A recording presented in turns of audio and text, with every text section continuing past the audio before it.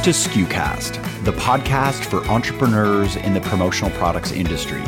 SKUcast shines a light on our industry's best work, features maverick personalities, and discusses what's really involved in running a modern promotional products business. SKUcast is the official podcast of commonsku.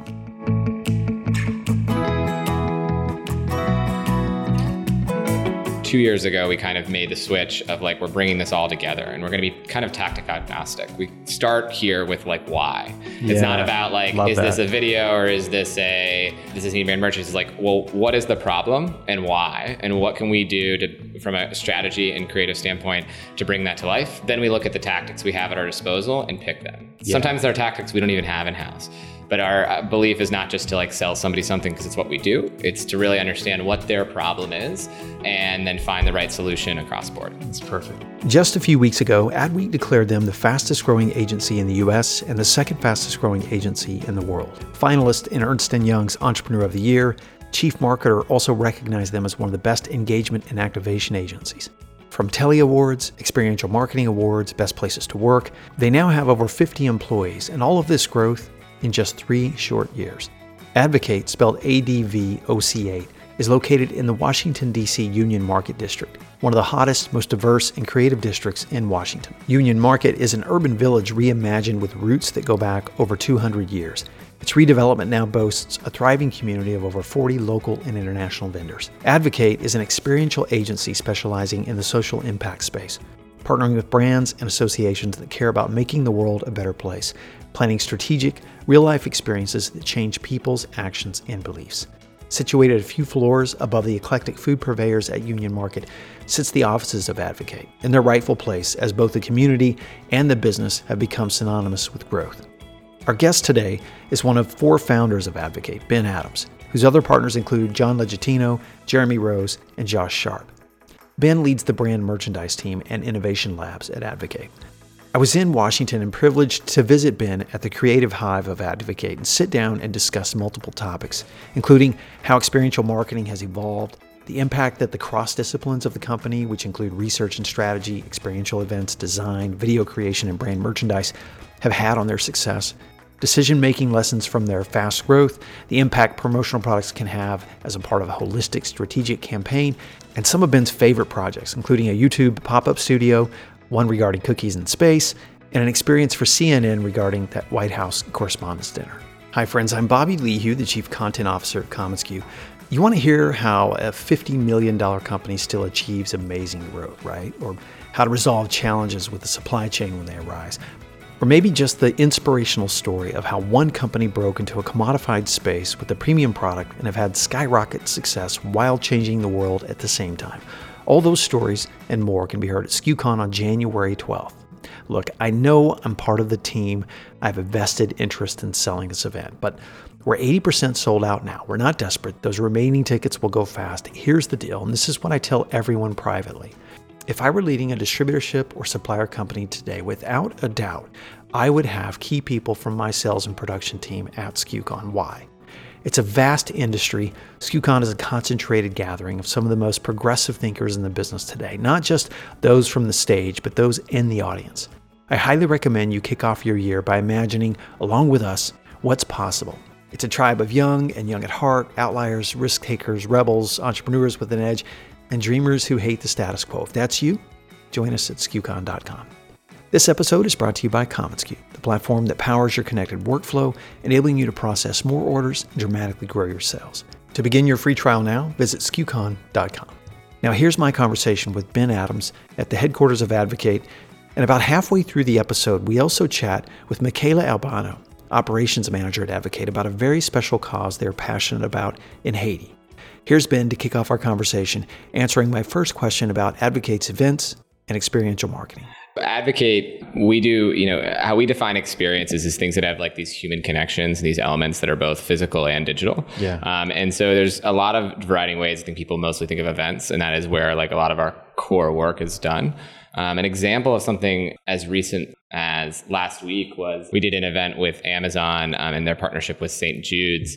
It's for Amazon's Gold campaign to help fight childhood cancer. And we, in partnership with Amazon, built a Camp Amazon, which was made out of Amazon boxes, and kids went through an obstacle course and did these different activities and whatnot as kind of a way that allowed from a break from a very difficult moment. Yeah, they're at St. Jude's. They had this thing to go through. That's awesome. Cool. So it was a really great, and I think that's just like a very recent example of something that we've done that I think really envisions where we want to go as a company. You know, we are now calling ourselves a full service experiential agency. Yeah. In the past, we were just brand experience. But what we saw is that there's this avenue in social impact, and our cross between understanding complex policy issues and having a background in Washington, D.C., where we're based, and also seeing the benefit of Gen Z and millennials and just the country as a whole, valuing the purpose behind things, the social impact, the social good of companies changing, that we really wanted to focus on that. Yeah. And we felt that our backgrounds actually aligned with that. So recently, a lot more of our work is becoming more social impact focused. Okay. Very mission-minded in that sense. What was your role in the Amazon project? Did they come to you from concept through to completion? Yeah, and in many cases, our clients, so we're full service in the sense that everything from the creative concepts, starts with the strategy, then go to the creative concepts, all the way down to the execution. We get sometimes brought in for just one element of those, but the majority of our things are from start to finish, understanding that. And that's what we prefer, so we can kind of really take a different look at that. And we also think that, a lot of people have a lot of creative and strategic ideas, and sometimes the execution fails. Right. So the reason that I think we really kind of specialize in why brand merchandise and promotional products have become such a part of a tactic we use as a business is because we think understanding that is an important medium for our clients to know. And if we don't have the kind of capability to understand how to use that tactic fully in-house, sometimes it can, suffer in execution. Yeah. So things like that, video production, event production, we kind of all keep those in-house as an execution stage to make sure that we can kind of make sure that the ideas and strategy that we had in the beginning come to life. That's cool. You may have kind of answered this already, but how is this integration of all of these things, events, experiences, design, video, branded merchandise, and all of this work together to build this unique value for Advoc8? Obviously, this is a very unique concept. How these disciplines come together under one roof. Were you one direction and one way focused, and then you pivoted once you discovered clients that led you that way? Or did you discover this is our mission and we're going to broaden our scope?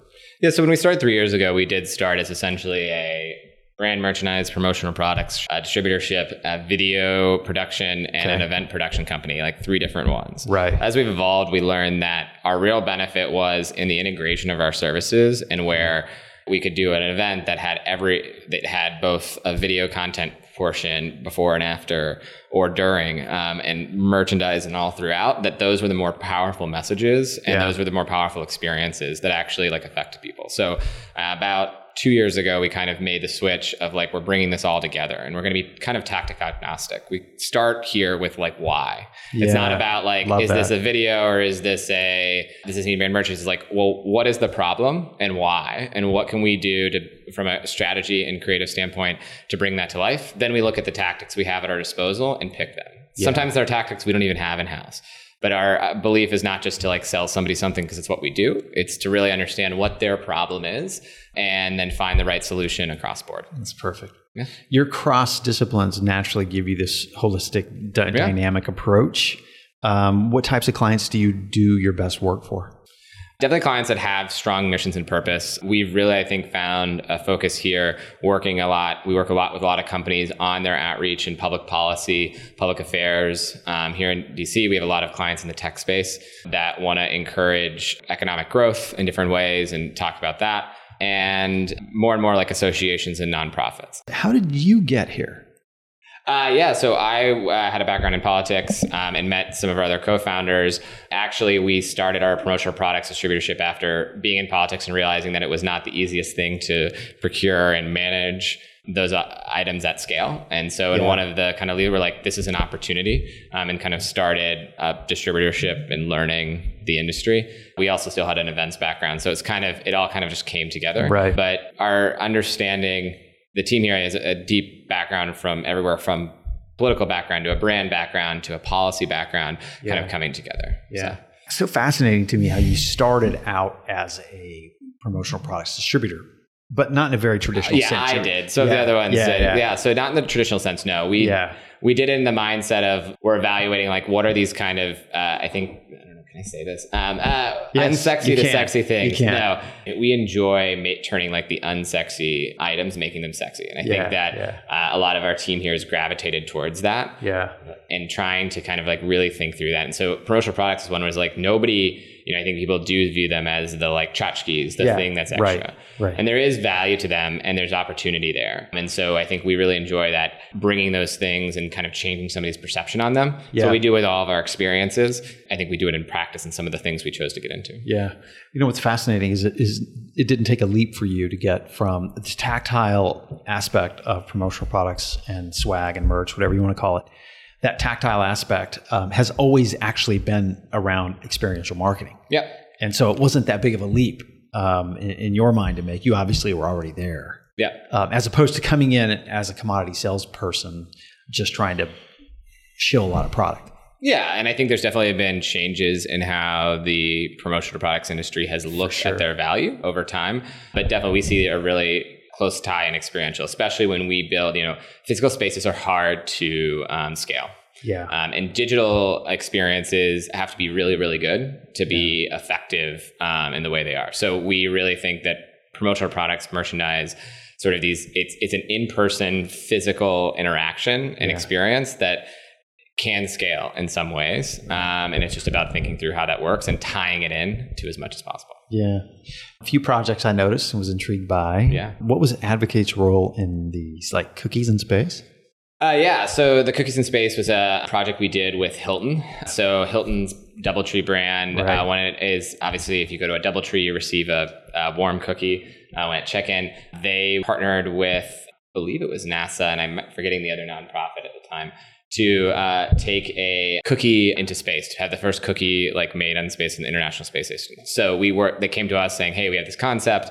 We just really want to like amplify it. So we worked on the creative and strategic end to kind of do some of this video and digital content around it. Yeah, that's cool. Yeah. CNN projects. What do you do for CNN? Yeah, so CNN has been a client we've worked with for many years. Some of our background originally, we did a project in 2016 with Google around the presidential debates, and that's when we got really involved with CNN.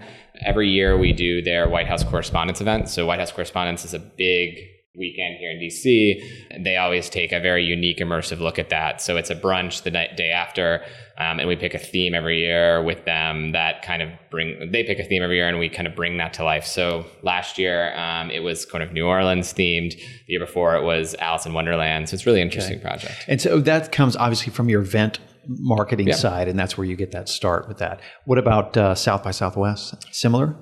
Similar. So South by, we've taken several clients and done activations there over the past few years. Okay. I don't know why I have a note of creative pop-up in DC. The team at YouTube wanted to they have YouTube studios around the world. I think there's 8 or 9 in major markets. And they want to take that concept on the kind of road. And so we built a YouTube space here in DC that kind of had educational training sessions on how to better use YouTube to connect, and highlighted some creators, talked about the power of the platform. And we built that for about a week here in DC and kind of opened it up to the creator community and public. So. What's been one or two of your favorite projects that you've worked on? Is that hard to pick? It's hard to pick. We did a project with the USO. They have a major gala every year and they didn't want to do the same thing they've done years past. It was a chicken dinner, let me say it's a rubber chicken dinner, one of these at a major DC landmark. And they were like, we really want to do something completely different and show the stewardship of the USO to our donors and the community and the stakeholders that we work with. So they came to us to say, how can we reinvent this? And so the concept was the world's biggest USO tour. We took it to a concert venue this time. It was a Florida Georgia Line concert that was then live streamed to military bases across the world. That's cool. 4 from each branch of the military. In addition to, we built a lot of activations showing how the USO connects military service members and their families. Could send letters, this whole like mailbox activation, see what it's like. USO has this, it's like USO in a box type thing that they drop into active operation zones, kind of brought that to life and allowed people to kind of really see what it's like. So it was a really cool event, I think, because of both the giving back military veterans angle there and the work the USO does every day, kind of bringing that to life and allowing people to see it, but also creating, I think, a cool experience for everybody. Yeah, this is really rewarding work. You're talking about your team, and I know it's hard work. I know it's deadlines like crazy, but you're doing, in fact, you're adding the 2 of the most, I think, complicated merch deadlines and event deadlines. And that's got to be the hardest part of any of the marketing under any of the marketing PR umbrella, but it's got to be very rewarding for you and your team. Yeah. The best part about Advocate is our team. And I think like over time, we've built a really like incredible group of people talented in many different ways and many different skills. And that's, I think, enabled us to kind of grow where we are today. There's also this benefit of like, experiential has grown as a tactic. Yeah. It's not just about events anymore. It's about how do we really create these immersive experiences. Yeah. And I think with the changing in how society and culture is reacting to information, traditional advertising isn't working in the same way. Right. And so I think we're also lucky that sort of shift is, I think, growing in relevance and looking for new ways to find actions. Yeah. That's a really good point, that demand is higher now than it's ever been too.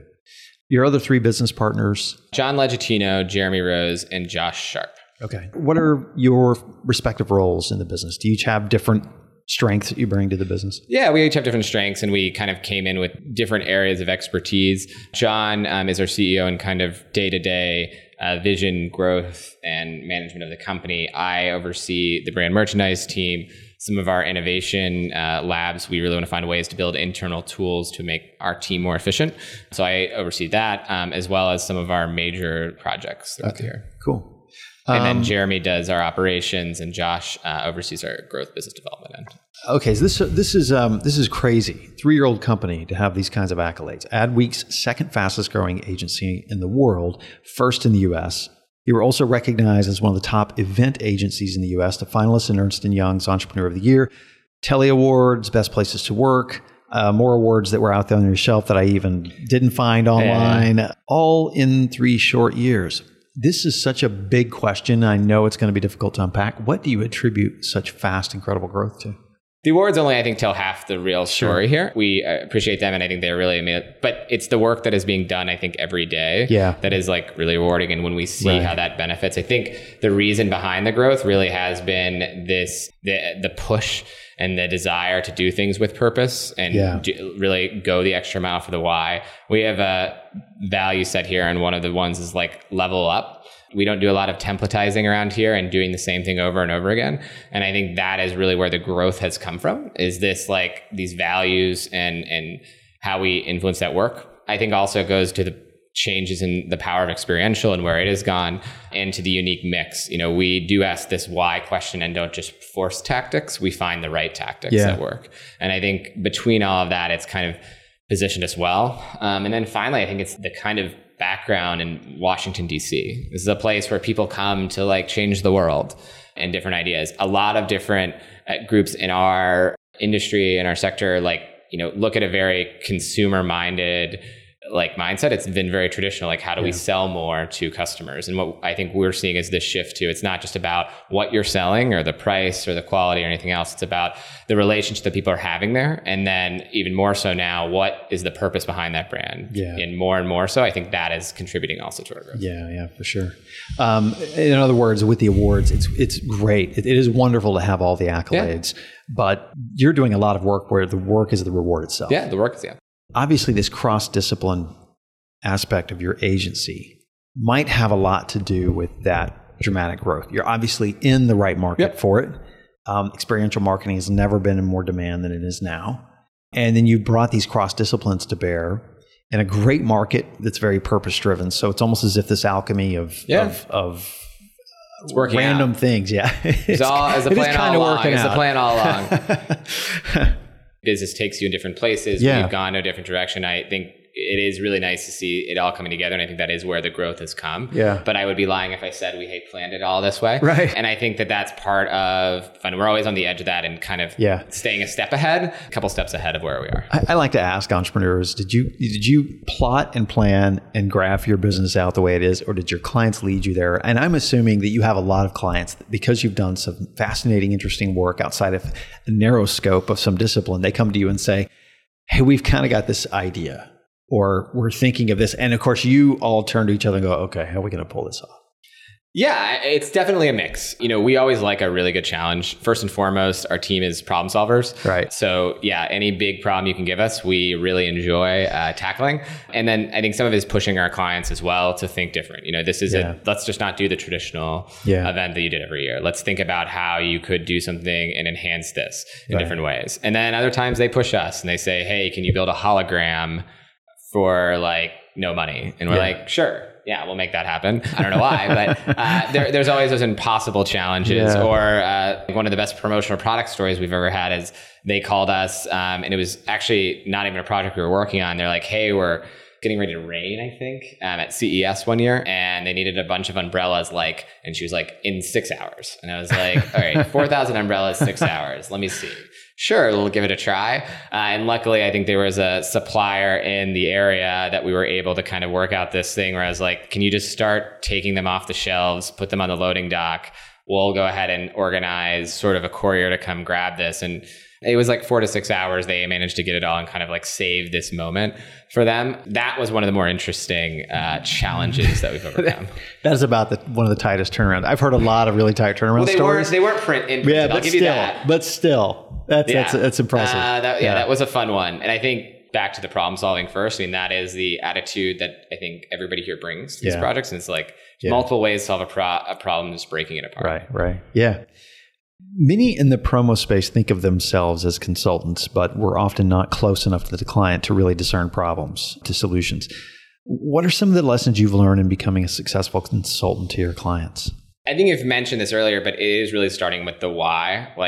What is your real reason for doing this? Or why do you think you need to go down that? I mean, every project we do here, we start with that. We look at the strategy behind it, what they're trying to achieve, and then work backwards from that. And then be honest when something that isn't up your alley, isn't right for you, isn't there. But we've always found, I think, in being really build trust in that consultative process and ask the right questions and then push people a little bit beyond what they think is possible so that, you kind of come out with an outcome that's stronger. Yeah. So we're all big advocates of purposeful promotions. Can you share a story from one of your most successful campaigns?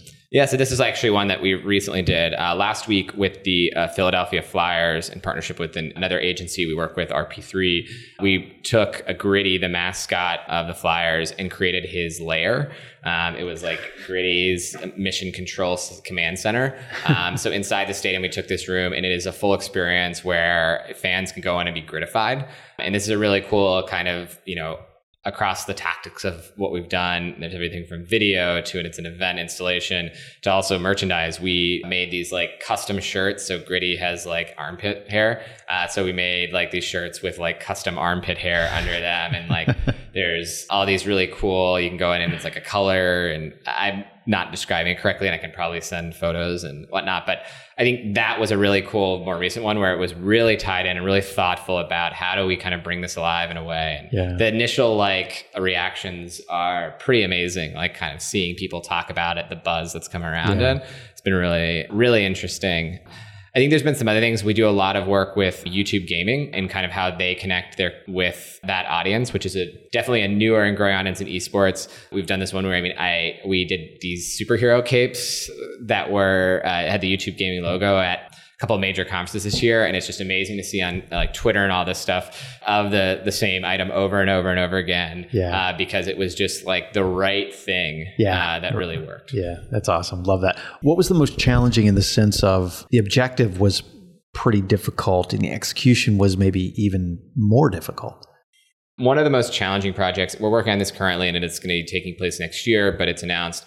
We're working with the National Association of Manufacturers to change the perception of manufacturing in America. Yeah. Saw some of the videos that you've done on that. Yeah. We really work a lot with manufacturers and the groups that represent them here. And this campaign called Creators Want It is a nationwide campaign to change the perception of manufacturing in America. And that's pretty challenging. 26% of parents, have a negative view of manufacturing in some way. And so what we're really trying to do is change that because the industry is going to have a gap of jobs by 2028 of 4.6 million. And so this campaign, in partnership with them, have designed is basically it's an 18-week tour across the country. We're building an immersive mobile experience that includes a gamified escape room-like experience for kids to see what modern manufacturing is, to see that the innovations that are occurring, what is going on now. And I think it's a challenge because this is about shifting perceptions of an entire industry that's very different, but also doing something that's extremely impactful because the fact is that manufacturing is the backbone of America, and it's where the majority, the people that are making those things have created a ton and kind of move us forward in the way that we never had before. So it's, I think, a really challenging one, a fun one, a very fun one, but it's a challenging one because of the objective is so large. Yeah. Perception change at that scale is difficult. Yeah, very much so. Well, and you're speaking to a ready audience with that message because there's so many manufacturers that are on the supplier side that listen to this podcast, who are obviously, it's a $24 billion industry, and that's just a fraction of the manufacturing world out there. I think you already covered this, but what about the most personally rewarding project for you? The manufacturing one I personally enjoy a lot, so I guess that's there. But why do you enjoy that a lot yourself? I think that it's again one of these things where we're really trying to change an issue. There's real purpose behind that, and a lot of the projects and a lot of the things. Whenever there is more, I mean, I know for a lot of things, that happens. Oh, I have a good one. It's actually not a project. Okay. Are we talking about challenging or favorite? Favorite. Okay. So one of, I think, the favorite things is not actually the projects we do, but I think bringing it back to the team. And Michaela, who is in here, I am going to brag at you a little bit. Awesome. But no, this is, I think, a testament to what is, the projects change, they come and go. The clients do come and go in some ways too. We're always, I think, going to be doing really interesting things, but to us, a big point has been on focusing on that. And I think you have started a nonprofit in Haiti, a sustainable economic development program in Haiti. And Michaela, when she joined our team, talked about this a little bit, but really didn't bring it, I think, to life. And didn't tell us all about it and tell more detail. And this year, you went for 2 weeks down there, 2 or 3 weeks to sort of start this project. And the whole team is, one of the coolest things I've seen is our whole team kind of come together. We kind of if anyone wants to contribute to this, she's going down there and building a school, let us know. And the team kind of across the board pulled money together and pulled this thing together and kind of gave it off to Michaela when she went down. That's that cool. I think is a cool moment because it's about everybody here coming together in a way that made us all better. And also, it was a very cool moment. Okay, let's talk about it. Ben just handed the mic to Michaela, and she very reluctant. She's been fighting us this whole podcast about being on the SKUcast, but now we're getting to this project, personal project, this Haiti project. Tell us about that. Okay, it's kind of a long story. But I started going to Haiti when I was 14 years old. And then when I went to college, I realized I wanted to start my own nonprofit. I had been going down with other nonprofits, and I just didn't really agree with the way they did things. So I kind of started it during my grad school year of building my own organization. And so the organization is called L'Espoir, which is the Creole word for hope. Okay. Right now, we're just a small school, and we do some local sustainable economic development work in the 9 village communities that we work in. We're in the rural mountains of Haiti, it's about an hour outside of the nation's capital, Port-au-Prince. And we're starting a very large fundraising effort to build a state-of-the-art school for all 9 villages instead of on a by-village basis. Yeah. Currently, there's no public education in Haiti, so everything's private, and so students have to actually pay to go to school. And the average income for Haiti is $2.40 a month, so parents can't afford to send their 6 kids to school. Right. So our goal is to actually have completely free education for all 9 villages, and it'll be completely Haitian staffed. My COO is Haitian, born and raised in the villages that we work in, and so he'll be our on-the-ground person and the go-to day-to-day. But really, we just want to educate, employ, and empower the people of Haiti. What did you do on this last trip that you were there? What were some of the things you did? The last trip I was there, I actually built a house for a friend of mine that had passed away, his family. So his mom and his 5 remaining brothers, we built a house for her. What kind of supplies do you need for this project now? The long list? Everything. where can we find obviously, you're an agency. We can find a website for this. Yes. Yeah. So it's lespawacademy.org. How do you spell that? LESPWA and then academy.org. Okay. Mm-hmm. All right. But yeah, so basically any type of school supplies, building supplies, literally anything and everything we take, clothes, they don't have money to buy really anything. So we accept any and all donations. How do we get those donations to you? Right now, we don't have a warehouse or anything, so I actually store everything in my parents' basement that are up in Massachusetts, because I don't have one here. Yeah. But then I usually just take stuff over with me on a smaller scale, but eventually we'll actually have shipping addresses and stuff that we can send on the larger scale. How many students overall are we talking about? Right now, we have 55 students enrolled in our small school, but it can get up to about 450 students are in the villages. Wow. So that's that's the goal, 450. What did the Advoc8 team do here as you were rallying around this cause? It was amazing, actually. I had no idea what was going on. They didn't tell you? No. It was a big surprise, and it was really, really amazing. So I came from a job before this where I didn't really get a lot of time off. And it's one of the biggest things is I wanted to focus on Haiti, but also be able to stay a professional career in business development and marketing world. Yeah. And so I came here to Advocate. And so when I was a little nervous to actually ask for like 3 weeks off to go and do this. And they were like, absolutely, go ahead. Like, this is great. And that itself was rewarding enough that like I got to come to this amazing work environment where they let me take 3 weeks to go pursue my dreams. And then we actually had a retreat, and the day of the retreat was the day before I was leaving for Haiti. And that's where they kind of like called me up and were like, well, the entire team, donated. And as Advocate, the 4 founders ended up matching the donation. And it was just like the most amazing thing ever and helped put 100 kids through school for the next year. So that was incredible. That is amazing. That is a cool project. Thank you for sharing that, Michaela. You're welcome. All right. We'll send links and then they figure out perfect. Because there's so many suppliers who like have excess and they want ways, and some of them can even find ways to ship because they're a little bit more like set, depending on how big they are. Yeah. So a lot of our supplier friends will be listening to this, and I think this is an incredible cause. I'm sure we'll be hear from some of them. Reach out to me, Bobby at commonsku.com, and we can get you in touch with Michaela. Ben, I loved something Michaela said about your values here and that time to take off and things like you're obviously a mission-driven organization, and that's baked also into the values of your employees and your team. Yeah. We have a set of values here and we talk about them and they come to life, I think, pretty much every day. It's one thing that I think we really focus for us, especially as we're growing, to keep those and make sure they stay true. I mean, there's the one that most contributes to that is kind of the better together philosophy. There's always like going at these things together, going out as a team, helping out in areas that aren't necessarily your area of responsibility are really important. And the balance of that is, I think I mentioned one of the other ones before of like leveling up. We always believe in like taking things to the next level, as well as outcome over income. If you focus on the outcome of something, the income will always follow. Yeah. If you focus on the income, it very rarely happens. And I think that's one that kind of rings true a lot. Outcome over income is, I think, one of the ones that we really strive to focus on in terms of delivery of, what we're doing every day, and it keeps that focus there. Also just own it as one of them, but owning the responsibilities and, what goes along. This is your complex projects in some cases. And, throughout the day here, there's complex decisions to be made. We kind of, as a team, have to own those decisions together and kind of move forward. Yeah. That leads right to my next question. You kind of answered this in that you're passionate about real ROI for clients. And what have you learned about measurement or impact with swag that might have surprised you before you began this journey? And I think you just summed it up, outcome over income. But in other words, now that you've had obvious success with creating amazing campaigns, how do you feel about the medium now as opposed to when you first started out? Promotional products, I think, have a lot of strength, especially when an experience is spent and used well. And I think it's the recallability that, actually, as recently as today, I was on the phone with somebody who had called me, one of our clients was saying, well, I always think of you because your coaster's on our desk. So they actually do have an amazing recallability. He remembers it because of an event that he came to that was ours that he got it at. Right.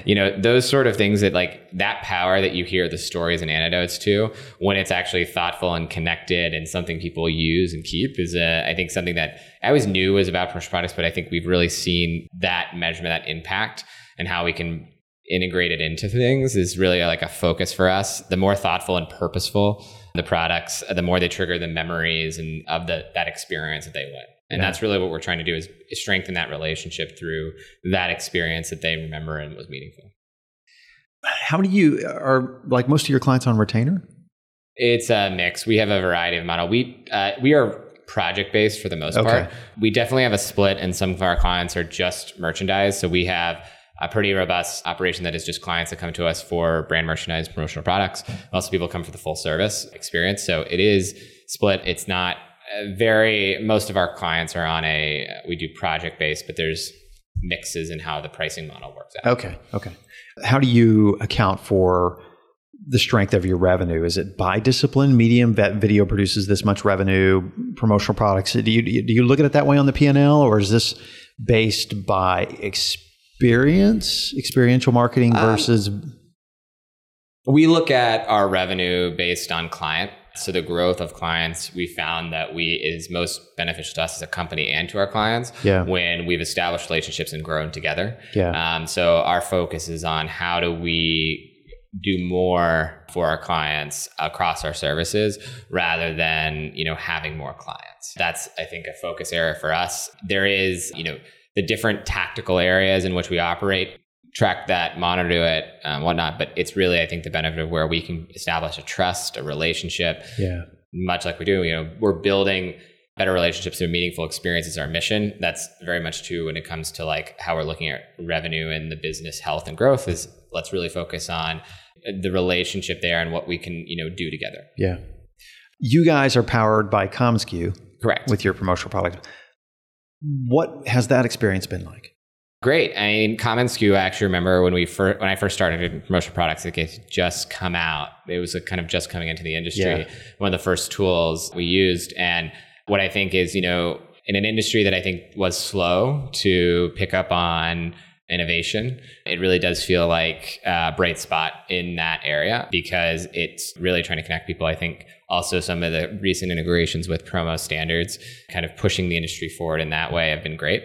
And it's been a huge help in kind of the efficiency of that, of our operation of that team. Sounds like it's helped scale you to scale that business, where you and I both know, because you first got into this, that it's a very difficult business to scale without the right tools. Correct. And there's obviously challenges. I mean, coming a little bit of understanding of technology in that background, I think that's the one of the things that when I first entered the promotional products industry was most surprising to me was that there is this kind of lack of technology in some of the area. And it's grown, I think, over the last 5 years in a pretty big way, but it's still a long way to go. Right. I think commsku is a bright spot in that. You kind of covered culture. Do you want to touch on that more? I think we covered it, your team, your culture. Yeah. The culture and the team. And the team is the most important thing to kind of how we're growing as a business. I think also the culture of where we are. We're in Washington, D.C., which is, I think, unique in some ways for marketing agencies. And we really do benefit the community. We've positioned ourselves not on K Street in Washington, but we're in Union Market, which is probably one of kind of up and coming artistic, creative, strategic area in D.C. And I think we really want to embody that and working with a variety of folks here. Yeah, it's a very cool space. Folks that may not be familiar with this area, as I was cruising around a little bit. It's raining quite a bit, but this building, your office, everything, it's a very cool space. A great lab for creative work. Yep, and it's actually our temporary. We're on our way. We're building another office across the street to be done in 2020. Okay. You're a fast-growing business. We're talking fast-growing business. And with that comes the pressure of making many decisions quickly. What have you learned about making decisions quickly in a high-pressure business? We've definitely learned a lot over 3 years. And I think still there's always more to be learned. But I think the speed of decision-making obviously can help contribute to the speed of growth and the lack thereof, the consequences. And so I think we've definitely had some lessons in waiting too long or not. Like, give me an example of one you can talk about. So when we started, we were involved in politics still. As a company, when we started, that was a background of some of our founders, and it was something that we had. But it was as the country became more polarized as well, and the type of work it wasn't something that we wanted to do or our team wanted to do. And so while it was a difficult decision, and took some time, we made the decision 2 years ago to move out of it entirely. And I think that was one where, it's a hard one. You're giving up a lot of revenue, you're giving up potential. But at the end of the day, we're like, we really want to go in this direction of social impact and brand work. And that was holding it back. And I think it's difficult, but it was helpful. I don't mean to sound grandiose, but it almost sounds like you felt, maybe this has been intrinsically, personally, as well as your leadership team felt that you can make a bigger impact on the world through that direction. I agree. Yeah. I think that if you follow the space, and a client of ours, actually, a Business Roundtable, recently came out with the new statement on the purpose of a corporation, which was signed by 300 to 500 of the top CEOs in the country, saying that the purpose of a corporation is no longer just to generate shareholder value. It's to benefit the community, it's to benefit employees, it's to benefit the world.